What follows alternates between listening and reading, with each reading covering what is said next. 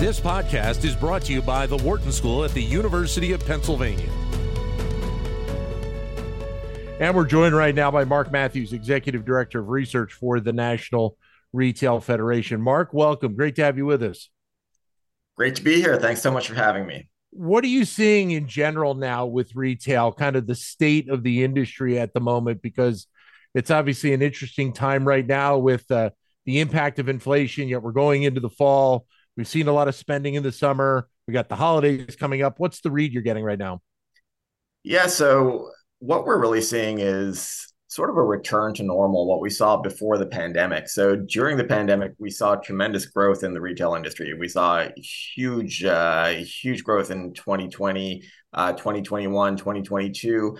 And now we're returning to more sort of what we consider to be normal growth. You know, pre-pandemic, the 10 years leading up to the pandemic, we had growth of about 3.6%. We're probably going to see something just a little bit above that for this year. So not just consumer behavior returning to normal, but the spend levels are returning to normal because, frankly, consumers were spending more on retail than they had in a long time, and that was just unsustainable. I guess the interesting question is, whether or not you would see the spending levels dip even a little bit lower because of the impact of inflation. Yeah, so actually, what we've seen is the opposite. So last year, inflation essentially turbocharged retail sales growth. We saw very strong sales growth driven by higher prices. Now we're actually seeing inflation almost act as a drag because we're seeing inflation for goods decrease. We're actually seeing disinflation in goods. So much of the inflation is actually moving over into the services space. Over the past few months, a number of goods categories have actually reduced in price. And that's acting as a little bit of a weight in terms of the total amount of sale volume we're seeing out there. And the issues with supply chain that we were dealing with during the pandemic, they've pretty much gone away at this point? They have pretty much gone away at this point. We've returned to basically normal levels of inventory. And as a result of that, what we're beginning to see that we didn't see a lot during the pandemic is a return to discounting, promotional behavior. During the pandemic, because shelves were so bare, there wasn't any reason to put on big sales, but we've seen the return of that, and we're expecting to have a very promotional holiday period, which actually acts as another sort of negative impact on pricing, right, and sales growth because things are being sold at a slightly lower cost. And the e-commerce still carrying a decent amount of the weight right now.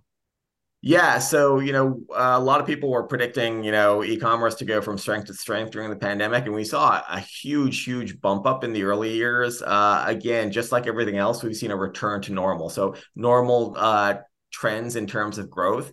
The areas that we're really seeing a lot of growth in is what we call blended commerce. So buy online, pick up in store, or people who are doing curbside pickup. All those different forms of retail that really are most convenient for consumers at any given time. So can we start to maybe push away the narrative that was out there that e-commerce is just going to take over and bricks and mortar is going to go away? Because it seems like that we are starting to return to normalcy a good bit in terms of people wanting to get out and be in the stores.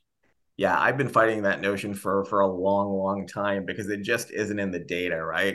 People are saying that the stores are going to go away. There's a retail apocalypse. Nothing could be farther from the truth. We now have more stores than we ever have had. So consumers, it's important to understand that e-commerce serves an important role in the overall purchasing process, but there are some things that consumers like to touch and feel. There are certain circumstances where you prefer to buy in the store as opposed to online. That doesn't mean that e-commerce isn't going to continue to grow, but there's a continued importance for shopping in store because it's not just a transactional behavior. For some people, it's entertainment. It's something that you do with your family. It's something that you do around the holidays, or it's just more convenient at certain times. So I think what we're going to see is the continued growth of consumer power in terms of the consumer being able to shop when and however they want. And part of that is shopping in store. And so part of that also leads to the retailers, some companies, thinking about whether or not they need to have bigger stores or they expand the footprint in some of their locations that they already have. Yeah, we've seen a lot of retailers try lots of different things. For a while, we're seeing a lot of retailers opening smaller format city stores. Yeah. uh, with the pandemic and mobility not being where it used to be, you don't have as many people returning to the office as we might have thought.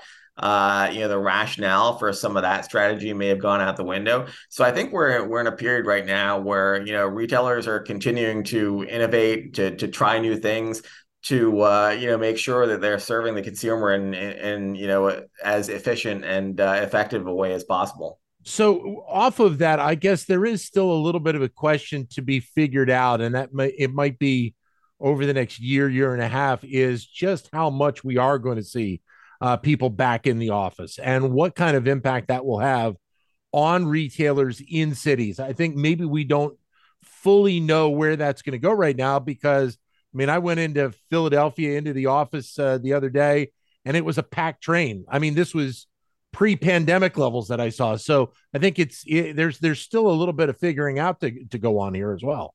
Yeah, I think that's exactly right. And interestingly enough, I was just in Europe over the summer in London, and actually many European cities are seeing much higher return to office than we are here in the States. That may be because office workers there are potentially located closer to the office. Cities are can be a little bit more compact over there, and it's an easier thing to get in the office. And we see some disparity here in the U.S. as well. Some cities are seeing much fewer returns to the office than others. I think you're exactly right. It's a little bit up in the air, and everyone's got to figure that out. What that means, right? How many stores can you have in downtown areas if you don't have 100% of workers return to office settings?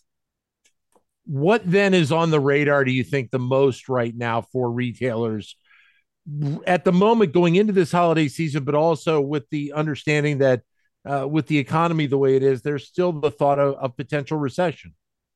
Yeah, I think that the challenge for retailers right now is to figure that out, right? It's a really, really complicated picture right now. We don't know exactly what the Fed is going to do. We don't know whether we're going to get that soft landing. It's looking more and more likely, but it's still probably about 50-50. So, trying to figure out where the economy is going and also what the consumer is doing. We're seeing consumer behavior changing. We're seeing consumers spend a little bit less on disposable goods or non-essential goods and spend more on non-essential services. I don't know if you've been to an airport recently, but people are starting to travel again. We're seeing airport traffic increase to pre-pandemic levels. So we're seeing money shift around. Where we still see the consumer with the ability to continue to spend at relatively robust levels, but that doesn't mean that they're going to spend in exactly the same way that they have been over the past few years. And so the focus on big data, the relationship with the consumer, and I guess to a degree with some of these companies, AI is all going to be on their radar over the next few years. Absolutely. Major focus to figure out what the consumer is doing because, more than ever now, and I've mentioned this before, the consumer is king, right? The consumer is the person that all retailers are trying to satisfy. And whereas before loyalty meant that you would go to the same retailer over and over again or buy the same product over and over, nowadays loyalty means that I'll check with you first. But if you can't fulfill in the way that I need you to, then I'm going to move on to someone else because it is so easy to buy anything we want, anytime we want. So really being able to cater that consumer, knowing what that consumer is up to, knowing what that consumer is doing, and knowing what that consumer wants is super important in this highly competitive environment.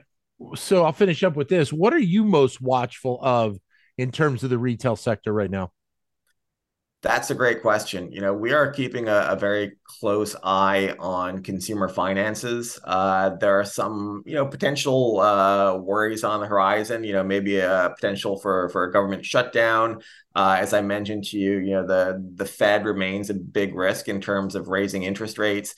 The fact that we haven't quite beaten inflation, and it's been pushed down to a relatively low level, but it's not where the Fed wants it to be, and there is potential for it to begin to pick up again. We see some softening in the labor market, but at the same time, the labor market remains robust enough that wages are rising faster than inflation now. So it's almost like a jigsaw, and trying to understand the impact of all these disparate events and what that means for the consumer as they move forward. Are they going to have the financial firepower to continue to drive the U.S. economy, or are we going to get to the point where they're going to have to begin to pull back?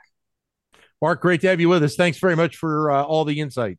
Absolutely. My pleasure. Thanks for having me. Mark Matthews, Executive Director of Research for the National Retail Federation. To keep engaged with Wharton Business Daily and other Wharton School shows, visit businessradio.wharton.upenn.edu.